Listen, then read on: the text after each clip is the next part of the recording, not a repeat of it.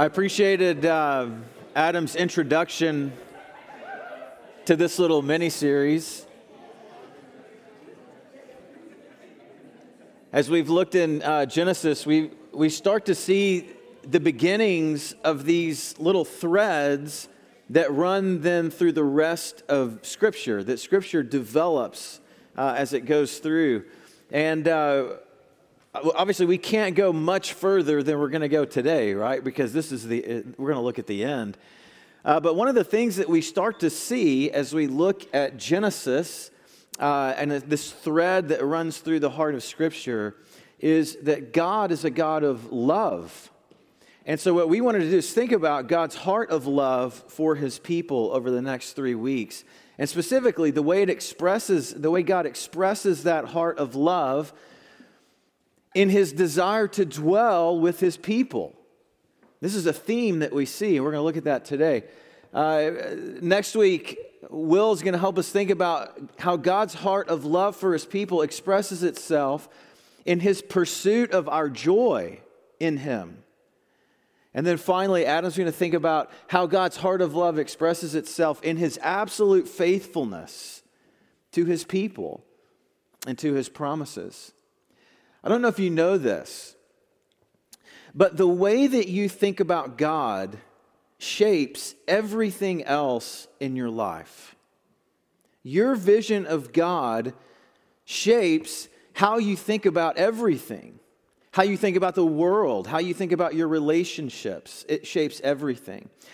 If you don't know me, you're about to find out a little about me. I like to play golf. And one of the reasons I like to play golf is that becomes my connection to the world around me. And here's what I mean.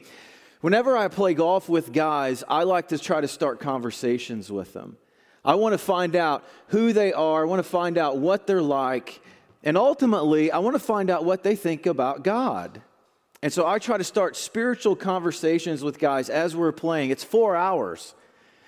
By the way, if you don't play golf, don't start playing it, okay? It's too much time, and it's not worth it. But anyway, this part of it I really like. Being able to try to have spiritual conversations with people as we go around in that 4-hour period of time. And I remember last year having a conversation with a guy, and it was great. We really got to talk about some things in his life. And then afterwards, we were having coffee upstairs in the clubhouse, and we revisited the conversation. And so I asked him, I said, so what's your vision of God? And this is a man that had grown up in Ireland, in Catholic Ireland. And I asked him, I said, so what is your vision of God? What do you think God's like? And he described what I can only describe as a devil. He described a God that in his mind was kind of an ogre in the sky, that set up in the sky and threw lightning bolts down at people when they didn't do what they were supposed to do. This was a God who took from his people. From his creation, he took from them. He demanded certain things of them, and when they failed, he broke them. And I just said to him, I said, I think what you've just described is the devil. And I said, you know what? I don't blame you for rejecting that God. I would reject that God as well. But I said, that's not the God of the Bible. That's not the God that we see in the Scriptures. Now, maybe you're here today and that's your vision of God. That He's a cruel, domineering taskmaster that's looking for every simple fault in you so that He can dig into it and make you feel bad about it. Or maybe that was your experience and something happened and you started to see God differently. But look, the way that you think about God impacts everything around you. It impacts how you think about maybe your parents. It impacts how you think about other relationships that you might have. How you think about church. How you think about the Scriptures. And what we want to help you see today is God's heart of love for His people.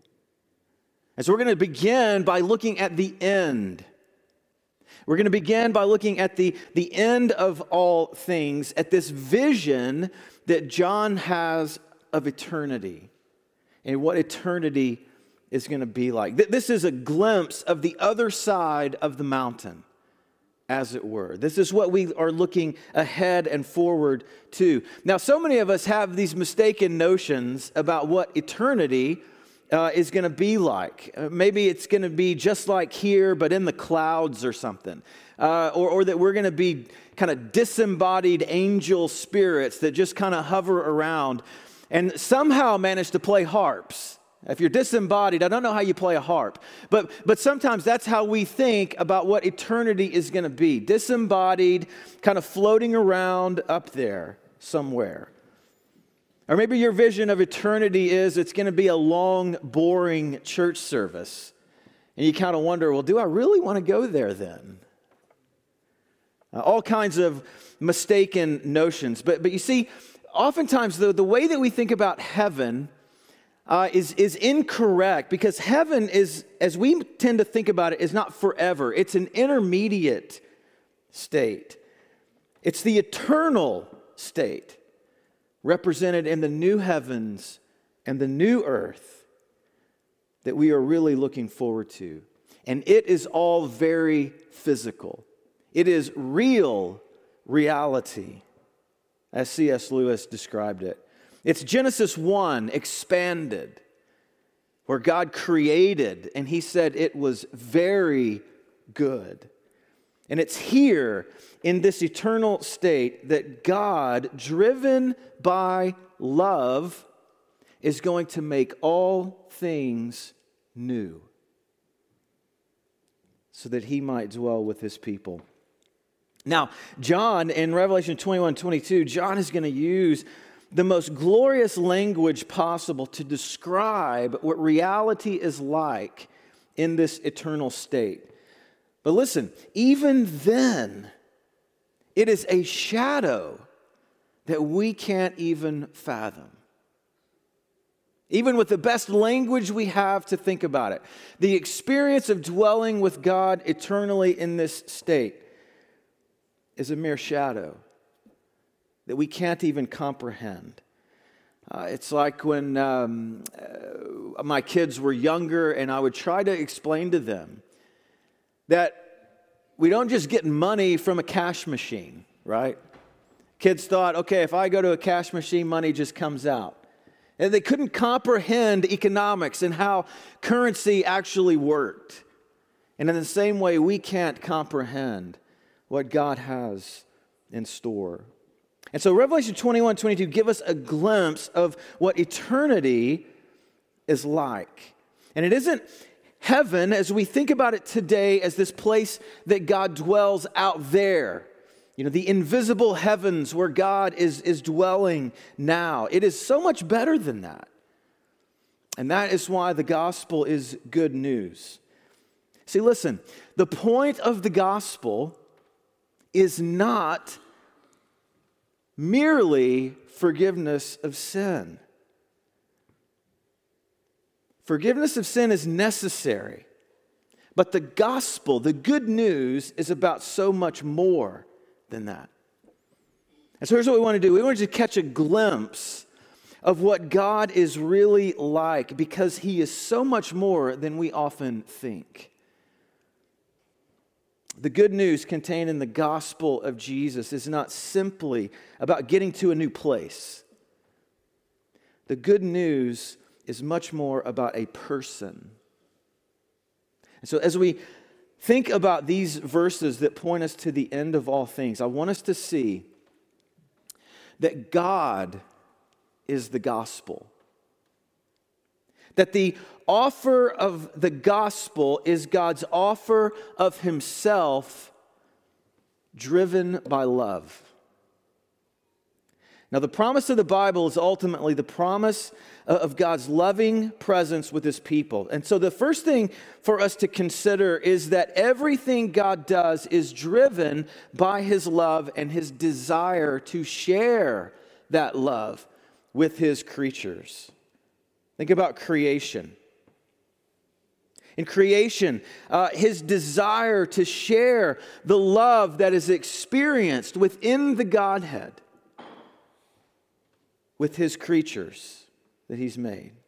This is what motivated him to create in the first place. As Jonathan Edwards said, that God seeks his glory in seeking that his excellent perfections should be known and esteemed and loved and delighted in by his creatures.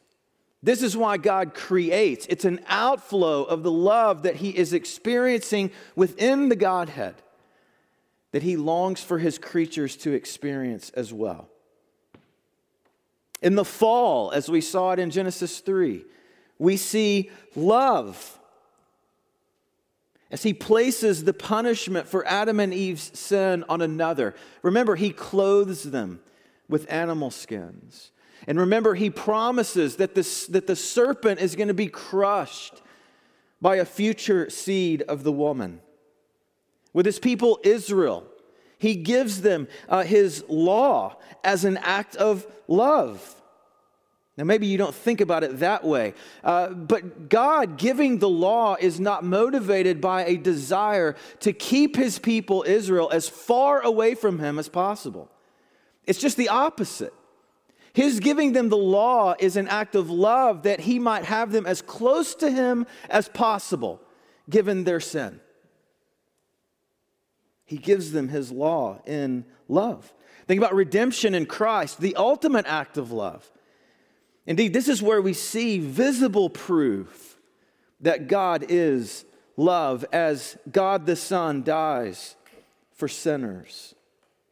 The Son is the outshining of the glory of God's love. And we know that because in the Gospel of John, John tells us that the Son is most glorified, that the Son most looks like what God is like when he is dying on the cross for those that don't deserve it.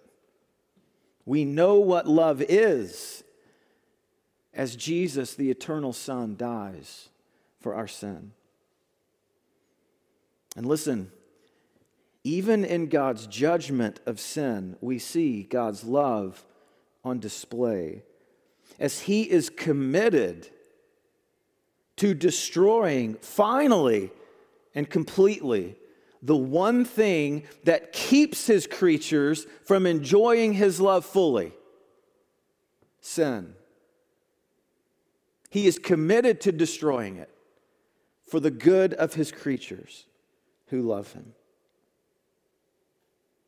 In fact, to not judge sin in this way would not be loving. And so he judges.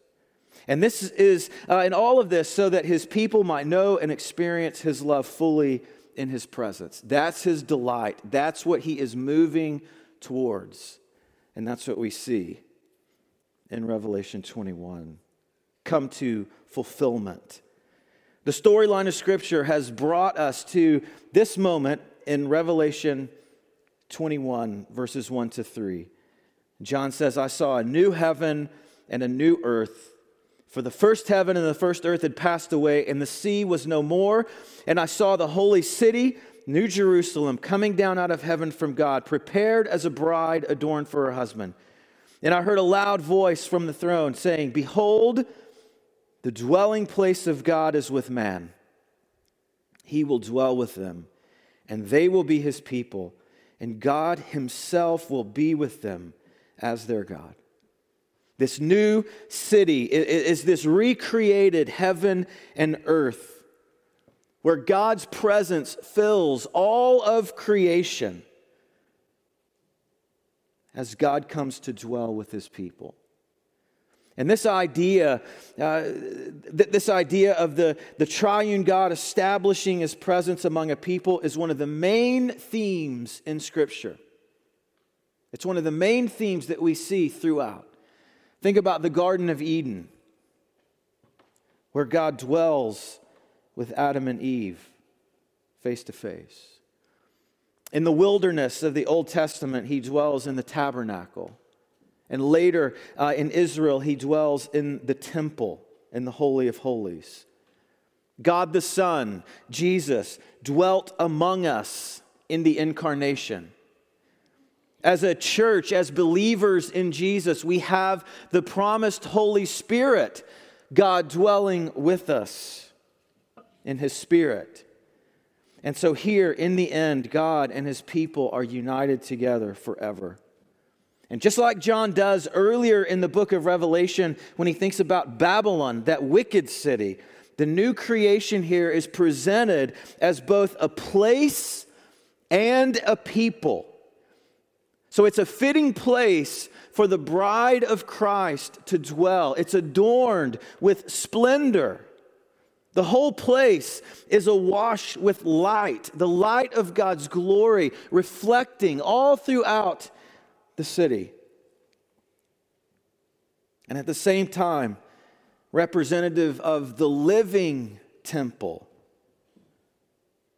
we see in this image God's people as well, adorned with righteousness as precious stones. We see this language of God's people as the temple. We see it in different places in the New Testament. 1 Corinthians chapter 3, verse 16, we see it. Do you not know that you are God's temple and that the Spirit dwells in you?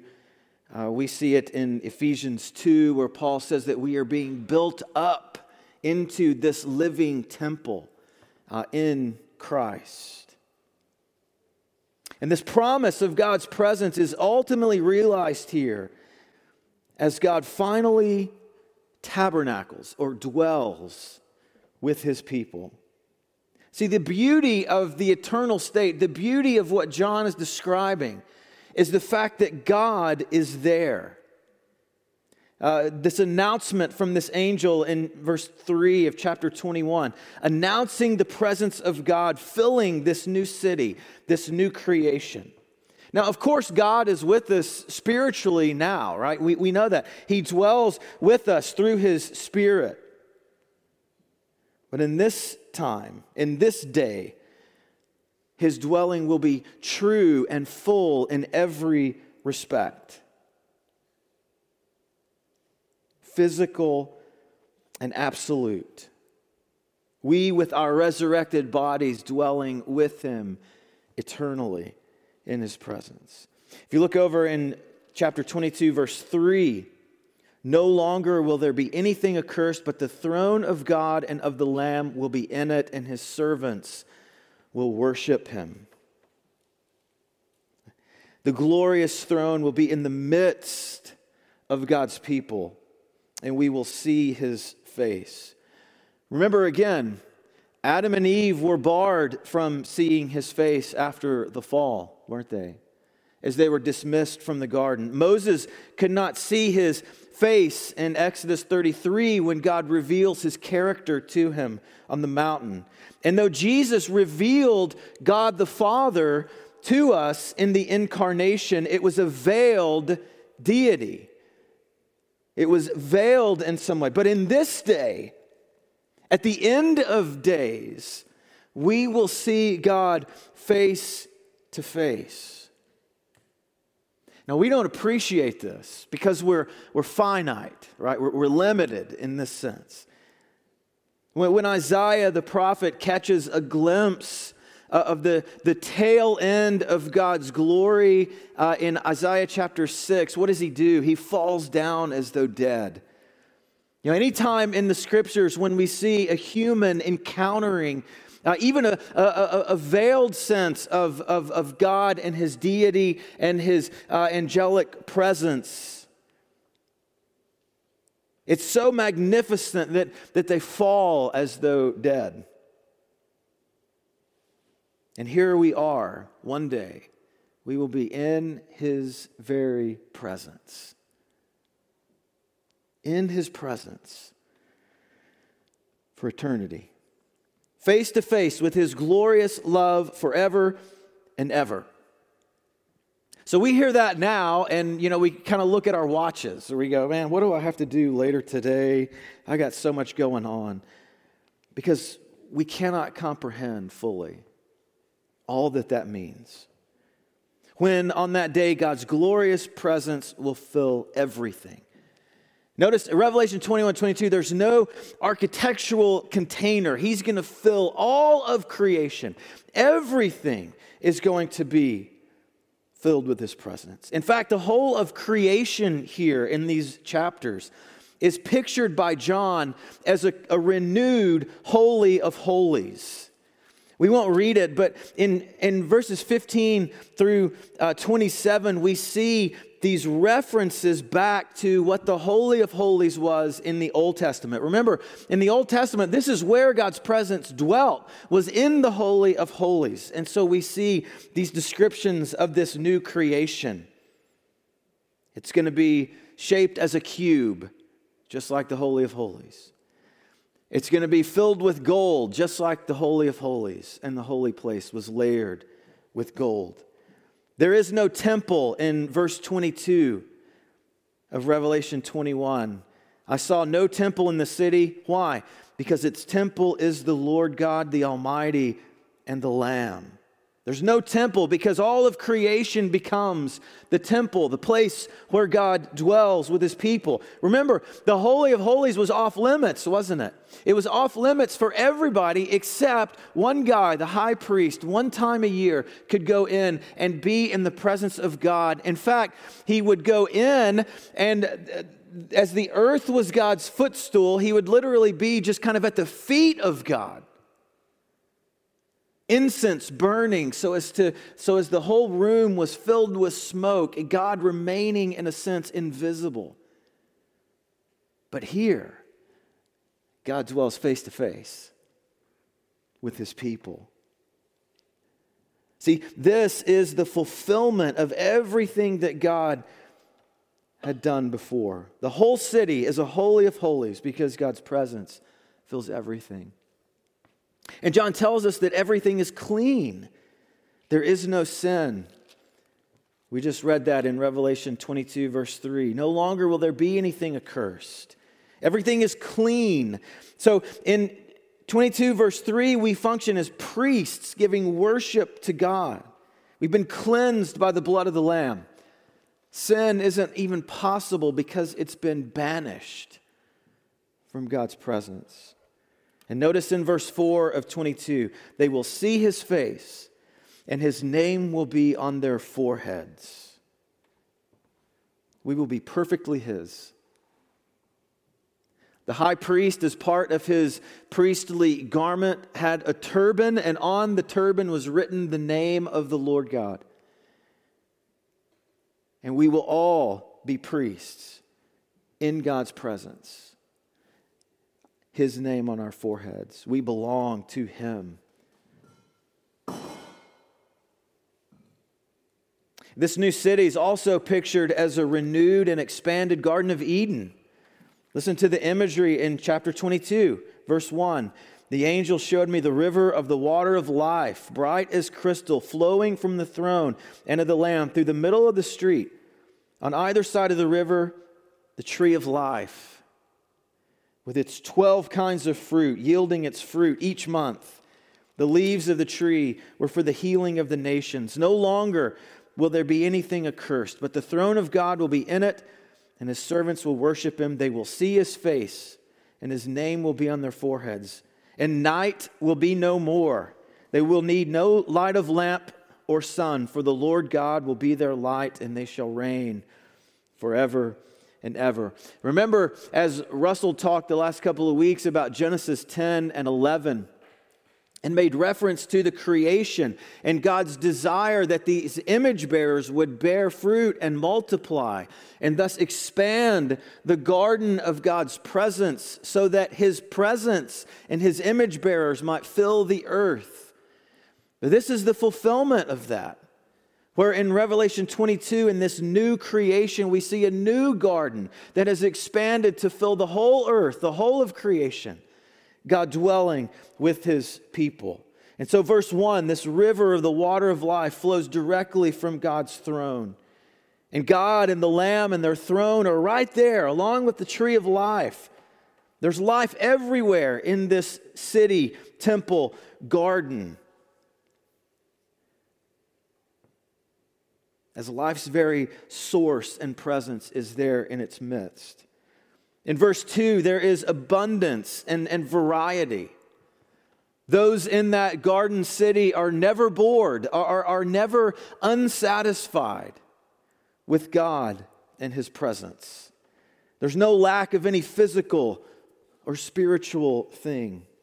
Fully healed, fully redeemed. Guys, maybe you have a full head of hair. Who knows? But there is no longer anything accursed. But just notice in all of this, just notice that what makes this place beautiful is the fact that God is there. Everything radiates His glory. The glory of His love is everywhere present. And so God here in this place offers the gift of His presence for us to enjoy forever, because that's the greatest outpouring of His love. The best that God can give is not money, it's not food. The best that God can give is Himself and the experience of who He is. And so we will, as Richard Sibbes, the old Puritan, said, we will feast on His delights forever and ever and ever. As those united by the Spirit to the Son will share in the Father's love for the Son eternally. And I think continually growing in our experience and understanding of that eternal love. But let's think just a little bit more about what God's presence means for His people. The reality is that God's presence means unending peace and joy for His people. And so there is here in these chapters the promised end of everything associated with the old world. Everything associated with the old world has gone, has been destroyed. It's kind of a burning of the ships, as it were. It's gone. So everything that brings decay and sickness and pain and disappointment is absent for good. Notice in chapter 21, verse 1, there is no more sea. The sea throughout Scriptures is symbolic of the evil and the chaos of this age, and it's gone. Sin has been utterly destroyed for good. We saw that in chapter 20 of Revelation. And see, this is what God is doing in history, ultimately destroying sin so that in this eternal state you see the enjoyment of God by free creatures who cannot sin because it's been dealt with. You're not going to be a robot, but you will be in God's presence, able to enjoy fully His love and all that comes with that without the possibility of sin. There's no more groaning in this new Eden. There's nothing left of the curse. The gates, John tells us, the gates are never closed and there is no more night. Why do you close city gates? It's to keep bad people out. But outsiders are gone from this new creation, this new heavens and new earth. And the gates are always open. It's always light because God's presence illuminates everything. Incidentally, in 21 verse 8, we see the people, the outsiders who are not there, who because of their sin have been banished to the lake of fire in chapter 20. There's nothing left to fear of sin and evil. In verse 4, God takes His beloved in His arms and He wipes away every tear. There is no more mourning, there is no more death, there is no more sickness. But even more than the banishment of sin, there's ultimate delight in His presence. God is jealous for His glory, because His glory is the light of His love. And He wants us to experience that. See, God knows that His love is the only thing that can satisfy us. And so he wants to remove everything that gets in the way of that. So think about sin. Sin is the deception that we can make ourselves happy apart from God. So we rob him of the glory of being that all-satisfying one for us. But here, the effects of sin are gone. And this is ultimate delight that we can't fathom. And this isn't something that God does begrudgingly. Again, all of this is driven by his heart of love for his people. He longs for us to experience this. Incidentally, if you think eternity is going to be a long, boring worship service, it's because you don't understand this idea of love. That we will worship God forever and ever. But that we will worship God forever and ever by enjoying the all-satisfying nature of his presence with us. So we will worship God by experiencing this outpouring of his love eternally. That's how we worship. It isn't sitting and singing. No offense, Chris, you guys do great. But it's not just sitting and singing worship songs over and over again or listening to a sermon for 1,000 years. We worship God by enjoying the all-satisfying nature of his love and his presence with us. Everything we will do will be pure worship because everything we do will be fueled by a perfect delight in his love. And so think about in the Garden of Eden, work was worship before the fall. Work was worship. And so think about, what will we do in this eternal state? I don't know. I think we'll probably do whatever we want to do. Because everything our bodies could do will be pure and unfettered worship as we delight ourselves in God. Paul says in 1 Corinthians, we can eat and drink to the glory of God. Even here, even now. And in the eternal state, imagine everything that we would do being pure and unfettered worship as we experience his love. So why does John write this text? What do we do today with this text that is oriented so far in the future? John's point in these chapters isn't to kind of wow us with heavenly descriptions or difficult language. John wants his readers, and he wants us to rest and rejoice in God's presence with us now. To stand firm and confident in faith now as we await the day when everything will be fulfilled. And so in chapter 21, verse 6, he says, "It is done. I am the Alpha and the Omega, the beginning and the end." God calls himself the beginning and the end to fill us with confidence. If God is the beginning and the end, if he is sovereign over the beginning and sovereign over the end, then he is sovereign over the middle as well. This gives us confidence in this life. So what do we do with such a vision of what is to come? Get a head start on delighting in God's presence with you now. Because that's what you're going to be doing for eternity. So get a head start on it by delighting in God's loving presence with you now. The reality is that God's love changes us. If we understand that God loves us and we see that love lived out in the death of Jesus for us, that vision of God cannot help but change us and make us different. This is what the Spirit does. The Spirit reminds us of the cross. And in reminding us of the cross, the Spirit works to make us different.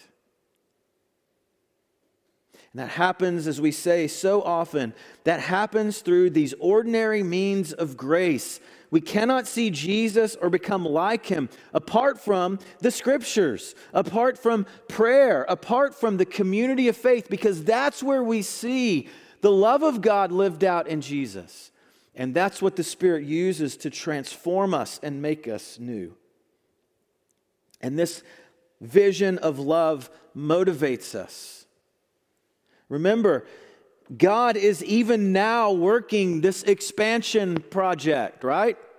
He's using his people to go out, his people who have delighted and trusted in his love through Christ, to go out and share that love with those around them. And as people come to faith, that community of believers is expanded to fill this world. And so we share his love and the message of his love in Christ. And in that way, his fame and the presence of his love grows even now. God loves his people. We see this all through the Scriptures. And that heart of love for his people moves him to give himself in Christ, but then to move heaven and earth in order that his people might be forever satisfied in his presence. So we look forward to the fullness of that. We look forward to the day when we experience that. But listen, we can bask in that even now, because God's presence is with those who believe through the Spirit. We can bask in his love and his all-satisfying love for us even now, as we see Christ reflected in the Scriptures and in our community. So get a head start on enjoying and delighting yourself in the presence of God with you, because that's what we'll be doing forever.